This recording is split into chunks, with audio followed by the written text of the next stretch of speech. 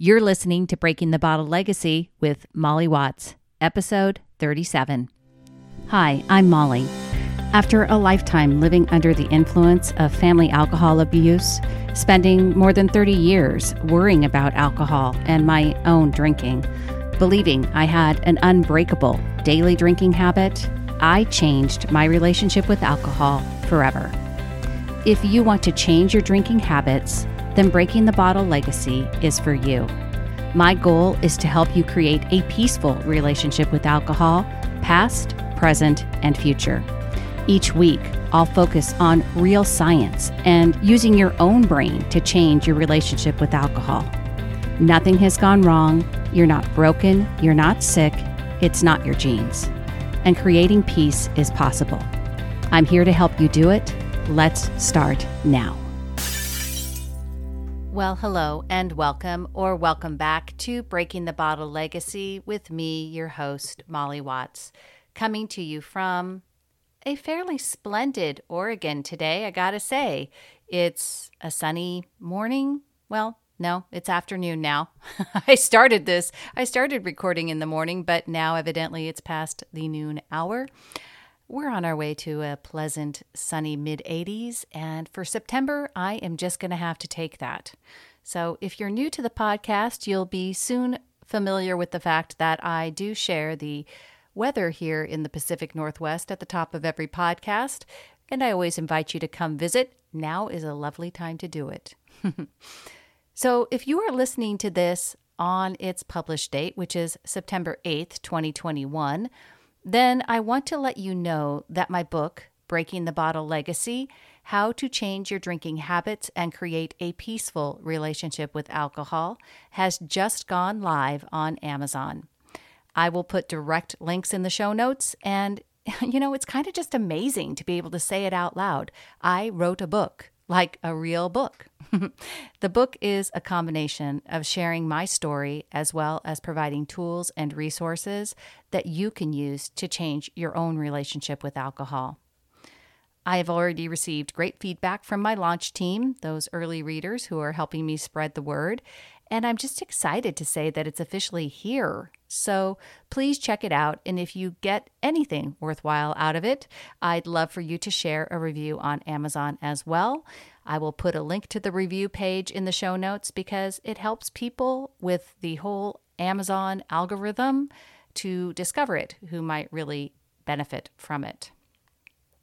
All right, one other housekeeping note. If you haven't joined my private Facebook group, this is a great time to do it. This month, I'm going to be hosting a book club meeting where I'll be going into the group and talking about chapters in the book, answering questions, and basically doing some live coaching. It's completely free and it's totally private. None of your posts can be seen by your families or friends. They don't have to know you're in there. But you can search for it in Facebook groups, Alcohol Minimalists, Change Your Drinking Habits. That's what we are, the Alcohol Minimalists. And I see the group as just a way to take this work on this habit a little deeper. And it's a place to connect with like-minded people who want to understand the science of alcohol. They want to learn how their brain works and how they can change their relationship with alcohol without needing to be 100% alcohol-free and without having to use the word sober or recovered. But they want peace with alcohol because they no longer are using alcohol to try to change how they're feeling, and they're drinking to low-risk drinking limits. There's always a link in the show notes, so I hope to see you there. Lastly, on the housekeeping front, if you have any questions you'd like answered on the podcast, please shoot me an email, molly@mollywatts.com. That's Molly with a Y and Watts with an S. I'd love to hear from you, and I always answer all emails myself, so please let me know how I can best help. Thank you so much for being here. Thanks for sharing your time with me. I truly appreciate it. And now for today's episode. So I thought a lot about this and what I wanted this episode to be about. It seemed like because it was dropping in tandem with the book release, that it should be somehow more special or talking about a really big topic. And I landed on what's wrong with AA after a lot of contemplation. Now, I know this can be a loaded topic, and from the very beginning, I want to acknowledge that Alcoholics Anonymous is not bad. They aren't wrong, and I'm not here to talk down about AA. There are many people who have found true help from Alcoholics Anonymous. People's lives have been changed for the positive because of AA. And so I will just say that if you are someone or for who that is true, then I am absolutely grateful.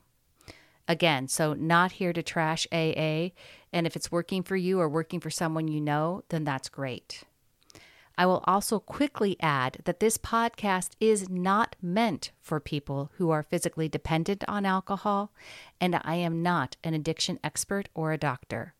So while I'm going to be talking about Alcoholics Anonymous a bit today, it's really from a historical perspective and as a thought leader for alcohol use and why I see that as problematic for habit drinkers. It's also important to me because for those of you that have listened to this podcast for a while, you know that I'm an adult child of an alcoholic. And my mother went through multiple different rehab recovery programs, all of them based on the 12 steps, and including a 9-month stay in a long-term recovery program at the age of 77. She drank 3 weeks after she came out. I want to be clear, though, again, that my mother's inability to succeed with AA doesn't mean that I have an automatic negative association of AA. It does mean that I wanted to understand and learn more about it and explore why it hadn't worked for her and for so many others. So that's kind of why this topic is coming today, because this book that I wrote is really the culmination of years and years and years of me researching alcohol, trying to understand first my mother's addiction, and then trying to understand my own illogical drinking habits. So, and AA was a big part of all of that research, and it's a big part of the collective mindset that we have about alcohol. We have to explore why that is and whether or not it should be, and that's really what I want to talk about today. Addiction specialists cite success rates for AA at between 8 and 12%. Now, Alcoholics Anonymous says that those numbers are different. They tout a 50% success rate in the big book, and they say that another 25% remain sober after some relapses. And a study in 2014 conducted by AA showed that 27% of the more than 6,000 members who participated in the study were sober for less than a year. So I don't know what that means. That means, so anyways, less than a year. 24% were sober for 1 to 5 years, 13% for 5 to 10 years, 14% for 10 to 20 years, and 22% were sober for 20 or more years. So when you add all that up, it's got to be close to 100%, I guess. I don't know. But anyways, I'm really not here to decide whether or not and focus on how successful AA is or is not. But moreover, I want to talk about the image and perceptions of alcohol and alcoholism that have become part of the collective consciousness because of AA's prevalence. Because AA has been the historic default of recovery programs since the 1950s, and regardless of the fact that the 12 steps lack any scientific evidence or strategy, it's largely responsible for creating the paradigm of alcohol misuse in this country and across the world, really. And it really doesn't address many people who would benefit from changing their drinking habits. Here's the thing. Even if you've never been to an AA meeting, maybe you know enough about them to never want to go to an AA meeting. That was kind of my thought process. But regardless, AA has been and still is impacting your relationship with alcohol. The ideas and concepts that form the foundation of AA are so ingrained in our culture that you don't need to read the big book to be familiar with them. You may or may not be aware that AA is behind your thinking about alcohol, but in many situations, it absolutely is. So here are some of the ideas that are really prevalent in AA doctrine that I think have become part of that collective consciousness. So number 1 is the very first of the 12 steps, and that is you are powerless over alcohol. You are forced to admit that alcohol has the power and you have none. So we'll talk about that in a minute. Number 2, you have to wear the label of alcoholic. Pretty sure everyone has heard of the ritual at AA meetings where new participants stand up and introduce themselves this way. Hello, my name is Molly and I'm an alcoholic. I won't go into the explanation for why they do this because there is some logical rationale behind it at this point, but historically, I don't think it's why it started in the first place. Number 3, they present the alcoholism is a disease mindset. And I say mindset because believing that alcoholism is a disease is what society and culture have grasped onto. And it's certainly what my mother believed about herself. If you explore AA or the Big Book in depth, you will realize that although they use the words illness and malady throughout the Big Book, Alcoholics Anonymous focuses not on the idea of disease, but of threefold disease. The realization that the alcoholic has problems in the physical, the mental, and the spiritual realms. Alcoholism is, as described on page 44 of Alcoholics Anonymous Big Book, an illness which only a spiritual experience will conquer. So it's essentially a disease of the body, mind, and spirit, which only a spiritual experience will fix. That sounds more like religious doctrine to me and clearly not very scientific. And lastly, and fundamentally, the most pervasive idea from AA is that there's only one solution to an alcohol problem, and that is abstaining from it. Forever, full stop. Abstinence is the only answer for AA members. It's why they count days. It's why they collect chips. Everything is focused on never drinking again. The problem is that these ideas have become a part of our collective narrative on alcohol, and without realizing it, even though you might not identify as someone with severe alcohol use disorder, it's our new way of saying alcoholic, the black and white thinking behind AA unconsciously may be fueling your own daily drinking habits. In my book, I share some of the history of how AA came to be so powerful in the United States. Here's what I wrote. AA had become a cultural monopoly, and although the organization lacked any scientific backing, research, or clinical experience to support its methods, AA had spread like wildfire through a country desperate for hope at the end of Prohibition and in the midst of the Great Depression. It became immaterial whether AA worked well or worked at all. It had claimed its place as the last best hope for beating the mighty specter of addiction. It had become the indispensable treatment, the sine qua non of addiction recovery in the United States. And science looked away. The reason AA's definition of alcoholism and maxims for treatment are so important isn't because they are true or because the program works. It's because AA was embraced by society and adopted into policy almost blindly. Proof of AA's success wasn't scientific, but largely based on members' self-reporting. In 1951, AA was awarded the Lasker Award from the American Public Health Association for outstanding achievement in the fields of medical research or public health administration. The citation makes no mention of any scientific study that might prove or disprove the organization's efficacy, simply declaring its recognition of AA's unique and highly successful approach to alcoholism. According to Lance Dodds, who wrote The Sober Truth, which I reference in the book, by the 1960s, judges regularly mandated AA attendance for drug and alcohol offenders. And AA won a landmark decision in 1966 when two decisions from a federal appeals court upheld the disease concept of alcoholism and the court's use of it. despite the fact that there was a scant precedent for a U.S. court of law to assign itself the power of medical diagnosis. It's important to recognize how influential AA has been in shaping popular belief about alcoholism despite its lack of proven success or research-based findings. AA perpetuated thinking about drinking problems in binary terms. You either had control or you didn't. You were an alcoholic or you weren't.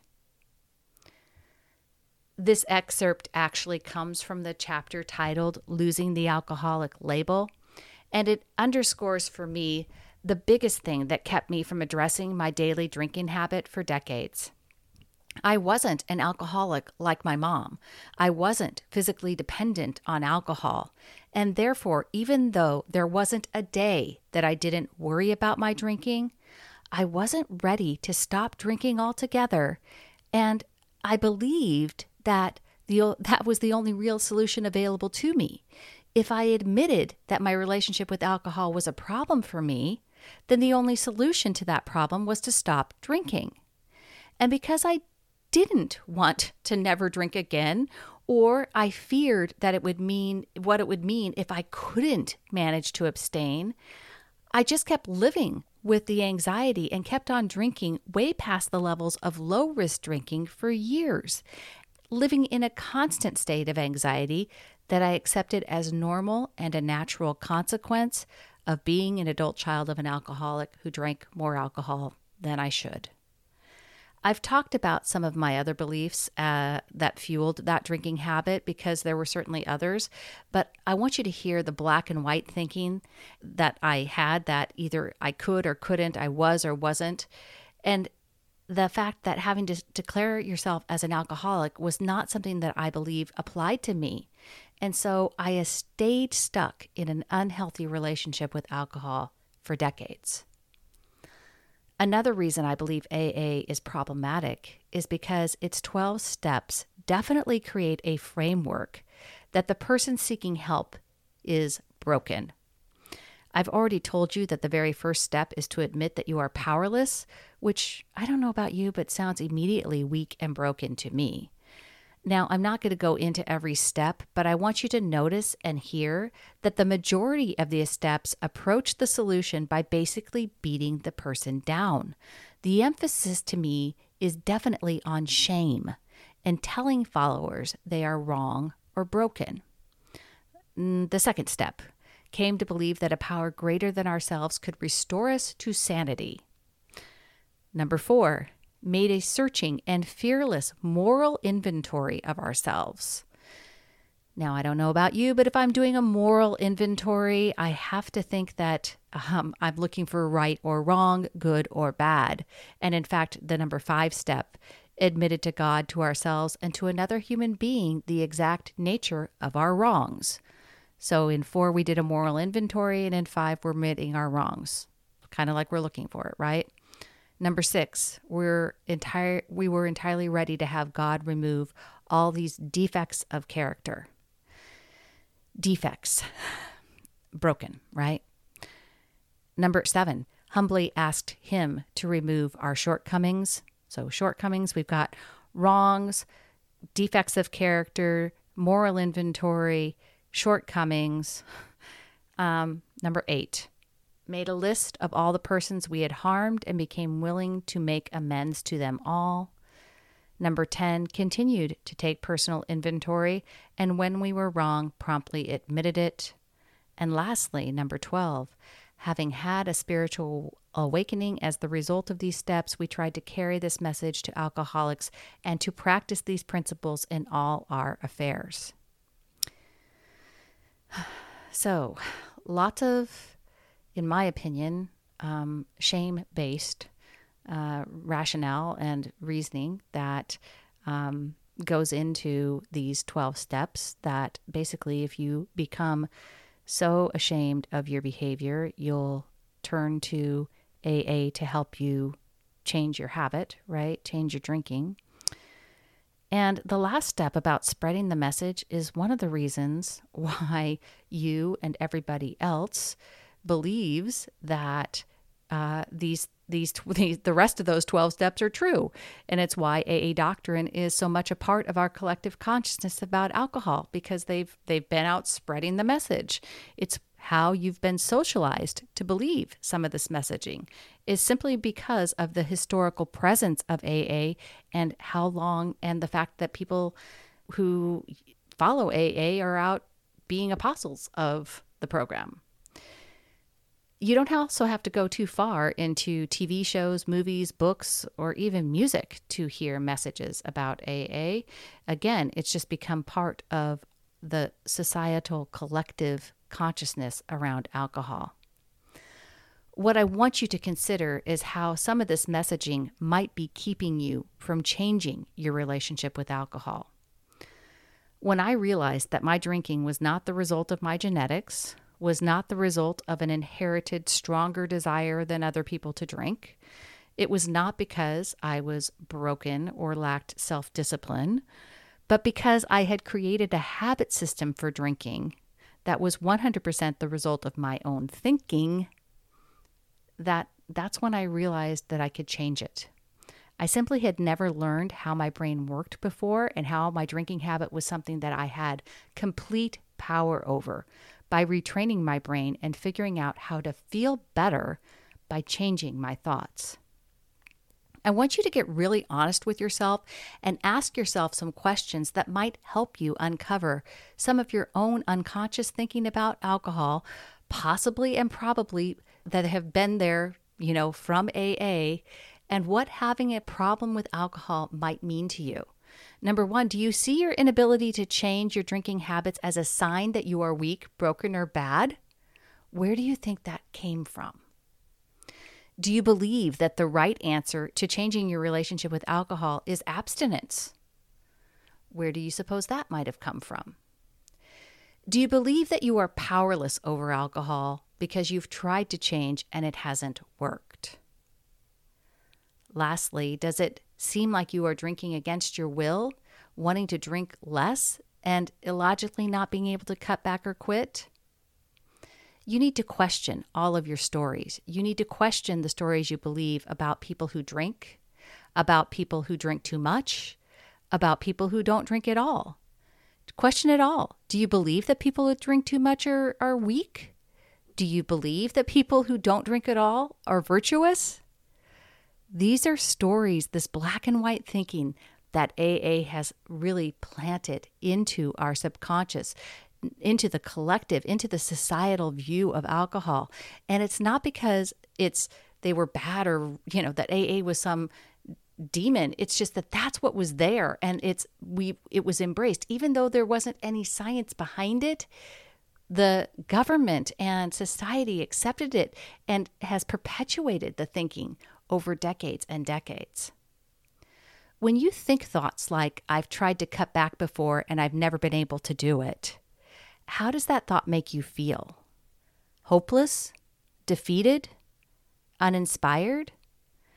I have to tell you, that was me for many, many years, and so I totally understand. What I didn't realize is that feeling hopeless was part of the story that AA has helped build around drinking. I didn't realize that feeling hopeless did not mean that I was a hopeless case. I did not realize that I had the most powerful tool for change with me all along, my own unique human brain. I simply had never had the information and understanding on how to use it. Now, again, if you or someone you know has been successful with Alcoholics Anonymous, I am nothing but grateful. I'm not suggesting that a spiritual solution is wrong in any way, and if it resonates with you, then that is wonderful.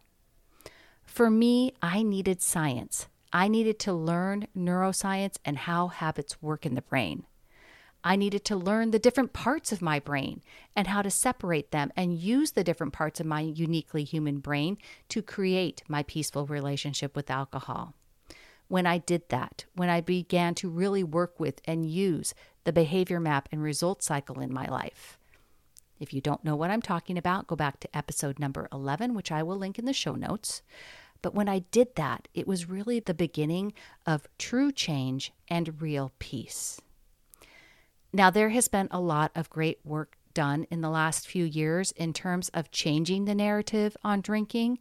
I think of Annie Grace's This Naked Mind, who's really a thought leader, I think, in this space. But there's still work to be done. Hashtag mindful drinking, hashtag intuitive drinking, hashtag sober curious. These are all newer and positive ways for allowing us to examine our drinking habits. But we have a long way to go. And it's simply because, again, it's not because AA is wrong. It's simply because it's been around for so long and because it's really become a part of this narrative that we've learned around alcohol. The things that I think are wrong, I've talked about in this podcast, and that doesn't mean that there aren't right things about Alcoholics Anonymous as well. Okay, my friends, that is all I have for you this week.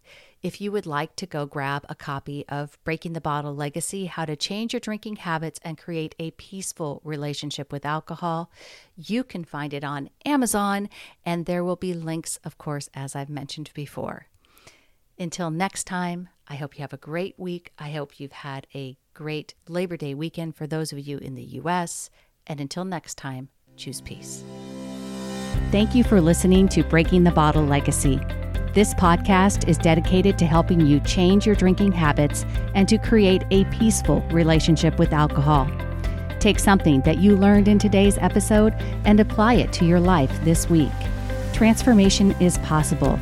You have the power to change your relationship with alcohol now. For more information, please visit me at www.mollywatts.com.